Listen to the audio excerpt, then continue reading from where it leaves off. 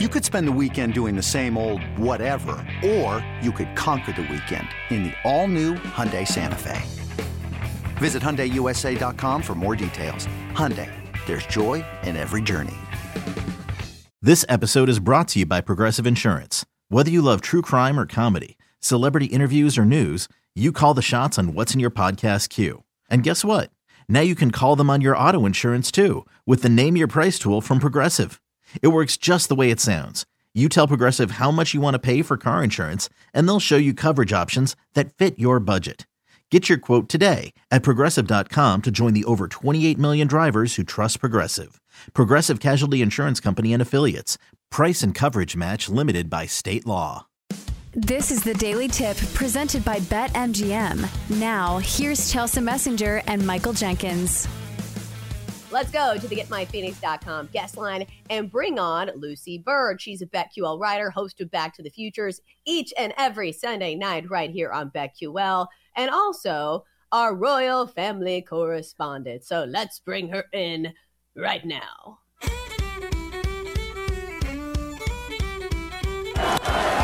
Hard hit into right, back at the wall, tie game! Big Poppy! I'm so hyped right now. Anything's possible. Anything's possible! Ready! Blue 20! Blue 20! Hot! Hot! Griffin, let's go! Wait, Mr. Brady, take your goddamn teddy bear with you!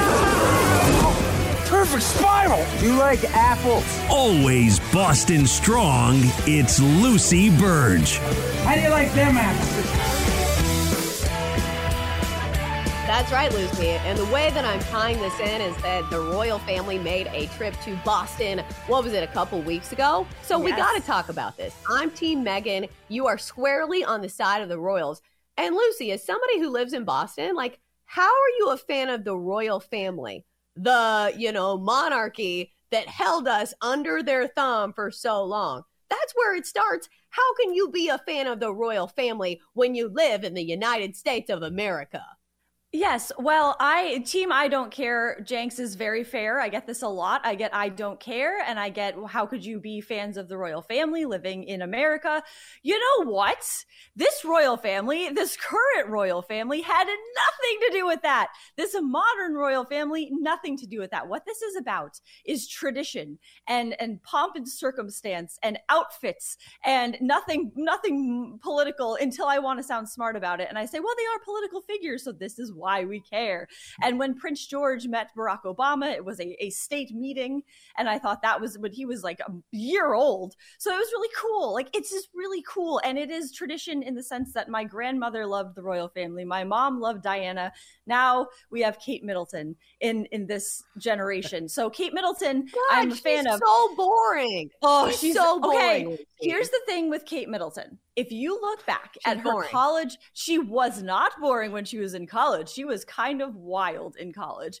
And that's what I love about her as well, is she is not, as Meghan said in this documentary, a lot of digs in this documentary at William and Kate.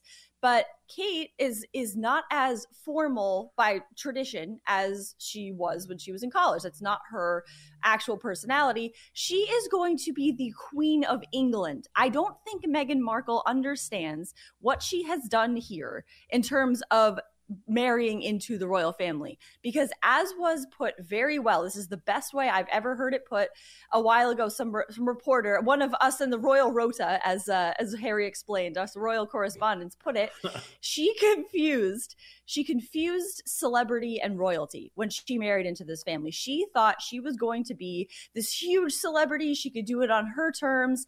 That's not how this works. The way this works is you are in service to others completely. That's it. You belong to England and the Commonwealth because they pay for everything you do. So that's part of it. And yes, you should have some form of privacy. But Meghan thought she was going to be able to do TV shows. She thought she was going to be able to be on Royal Housewives of Britain.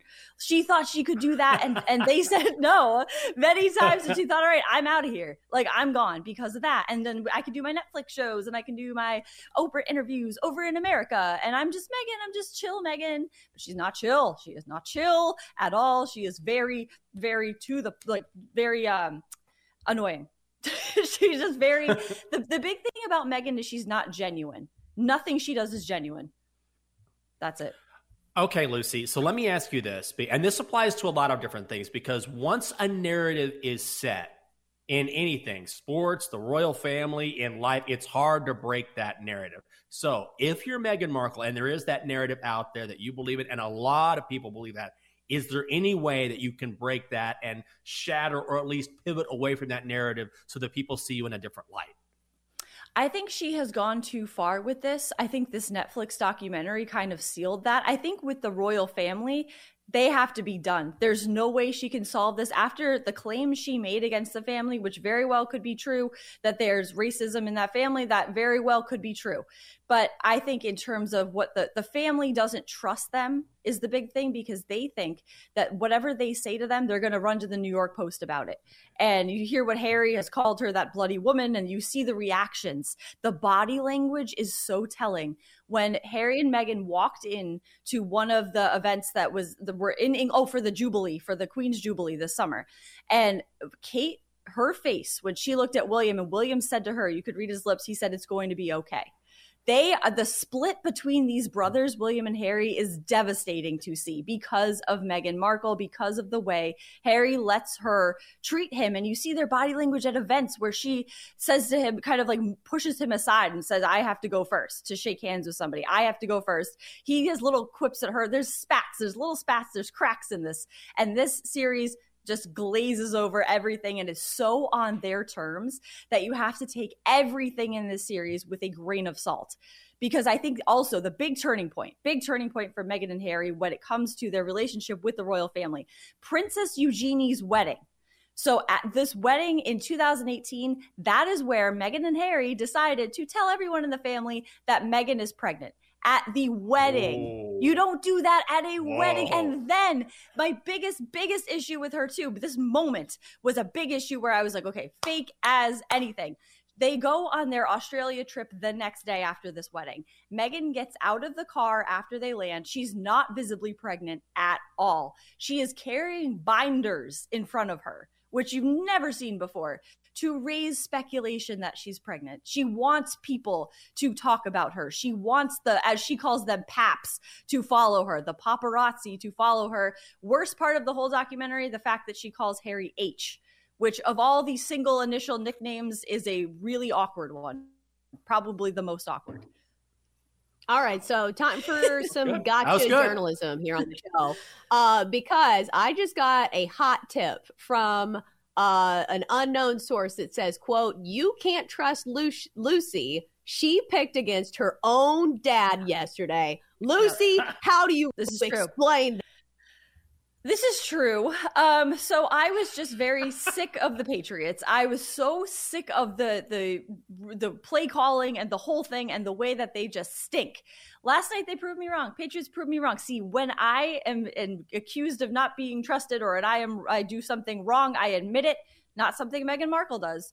But that was a mistake. That was a mistake to pick Cardinals +2. I underestimated the Patriots, I guess. Although, we'll say, ugly game. Not a pretty win for the Patriots here, and they have to play better. If their Super Bowl odds are in the tank right now. When I saw those yesterday, plus 13,000, I was a little startled. I don't know why I was so startled, but it's just a big number. And for the Patriots, their Super Bowl odds are so long. So there's no way that they're going to, I don't know if they're a playoff team right now, but also the relationship between Matt Patricia and Mac Jones, very interesting. Coming alive, Mac Jones out there screaming the F word at him, just waving him off, I need a montage of Mac Jones and Matt Patricia.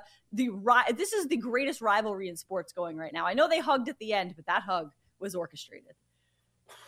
All right, Lucy. So you're fading the Patriots. You're ramming the royal family down our throats. Do you even deserve to be in America? And the only saving grace that I can, conjure up is the fact that I'm pretty sure I saw you tweet out your Red Sox are going to win the World Series diatribe that you were on last year. So do you think the Red Sox are going to win the World Series? Well, I believe that I might have tweeted that out before the Xander Bogaerts situation everything fell apart. Before that just came to a head, and I am concerned. Their odds have not moved. They're still at 3,500. But I don't know if realistically on the field, they will perform as a World Series team. Trevor Story was promised this team would be better this season. I don't see how it's better this season so far.